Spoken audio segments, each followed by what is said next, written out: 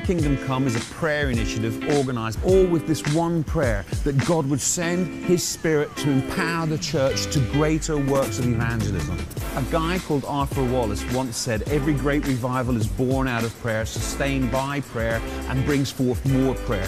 We believe that the church coming together in prayer, that God would send His Spirit to empower them to greater works of evangelism, will bring about change in our lifetime, will transform our nations, our towns, our cities, our streets, our families. A praying church is a powerful church.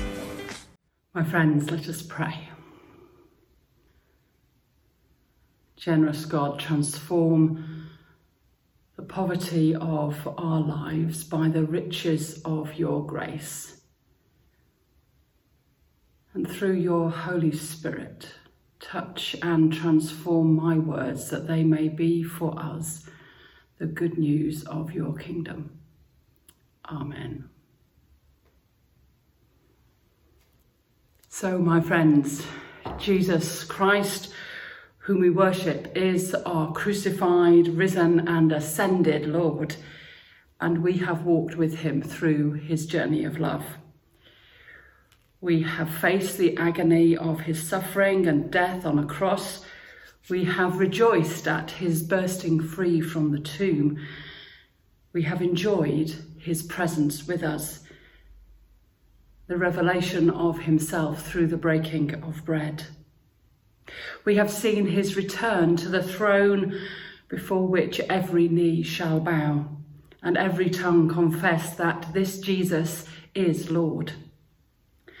And now, with the followers of his own time, we await the coming of the Holy Spirit, his gift to his people, through which the good news of his kingdom will be made known. And so we have heard again together the story of how the Holy Spirit came upon those first disciples and transformed them from those who were afraid and withdrawn to those who were compelled to go and to share the good news of the kingdom of God with those around them. And we read that in the Acts of the Apostles, while I find the passage in Scripture. And so we have heard that when the day of Pentecost had come, they were gathered together in one place. Now, friends, what might that mean for us who this year cannot gather together in one place? Well, the good news for us is that the Spirit blows where it will and is not confined to the walls of buildings. So wherever we are, if we wait in expectation, the Spirit will come.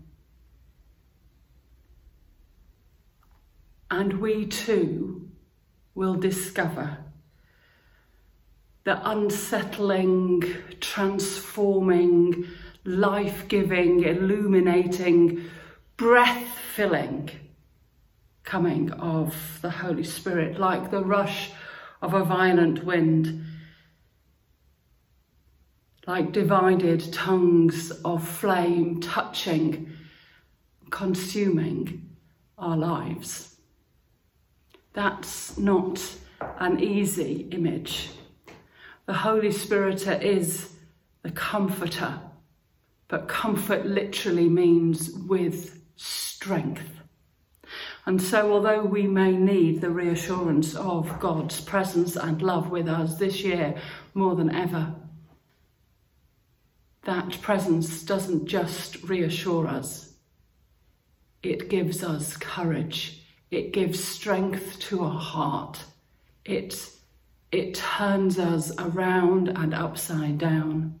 It means we no longer look in on ourselves, but turn our attention out towards those among whom we are set.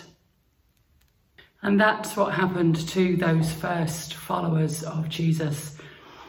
as they were waiting for Jesus' promise, as we do today. How long, O Lord? How long must we wait until thy kingdom comes? How long must we pray? Your kingdom come, your will be done on earth as in heaven. When the Spirit comes, we are filled and touched and overturned, so that we no longer look to ourselves and our own concerns, but turn our attention outward. And they were filled with the Holy Spirit and began to speak as the language gave them ability. And we're told there were in that city people from all walks of life, from across the known world. And so it is in our city. There are people of every walk of life, in every circumstance, from across our region and our nation, our continent and our world. And as we pray today, your kingdom come, we take a huge risk. Because if we ask God's kingdom to come, it will come first in us. And the Holy Spirit, like that disturbing, unsettling, refreshing wind, like that comforting, refining, transforming fire, will come to us and send us out. Because those first disciples could not contain what they had been given. And they had to share the words of Christ with those among whom they were set. Those from every walk of life, from every place on earth. And so it is for us in our city. We are the ones whom God fills in order that our attention is turned from ourselves to those who need to hear the good news of God's kingdom. And this year, more than ever, our city needs the good news of God's kingdom. And the extraordinary thing that is in those days, each one of those people gathered in that city heard the good news in their own language. So, who among us speaks the language of those who are homeless and sleeping on our streets? Who among us speaks the language of those who are fearful for their jobs at Rolls-Royce and Bombardier and Toyota? Who among us speaks the language of our frontline health workers, exhausted from the constant pressure of taking care of us? Who among us speaks the words of our refuse collectors and our bus drivers? Who among us speaks the words of our chief executives and our senior management, of the leaders of our council? Who will speak in their language to them the good news of the kingdom of God? My friends, it's you and me. It's the people that God has put us among, the ones whose language we speak, the ones whom we know and love and understand, the ones with whom we share history and stories and common life.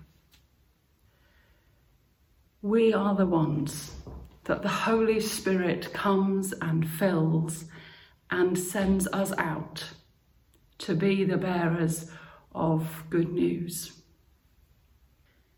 And when they heard them speaking, they were amazed.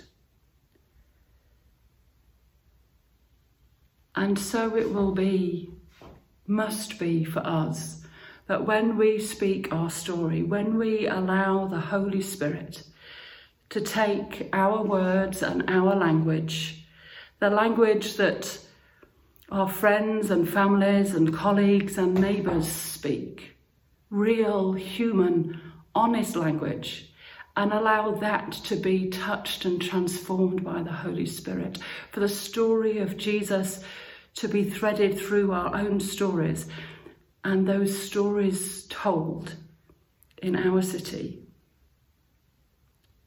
It's then that God's kingdom will come. And not only through our words, but through the way our words are also made manifest in action. We have seen this last week how easy it is for trust to be broken when our actions do not match our words. And so we must allow the Holy Spirit not only to fill our words, but to fill our lives, so that the way we live matches the words we tell. This year, more than ever, we pray that heartfelt prayer, "Thy kingdom come." Sisters and brothers, my friends, that's a risky prayer, but let's pray it together. That God's kingdom will come first in us, and then we might share it with the people of our city. Amen.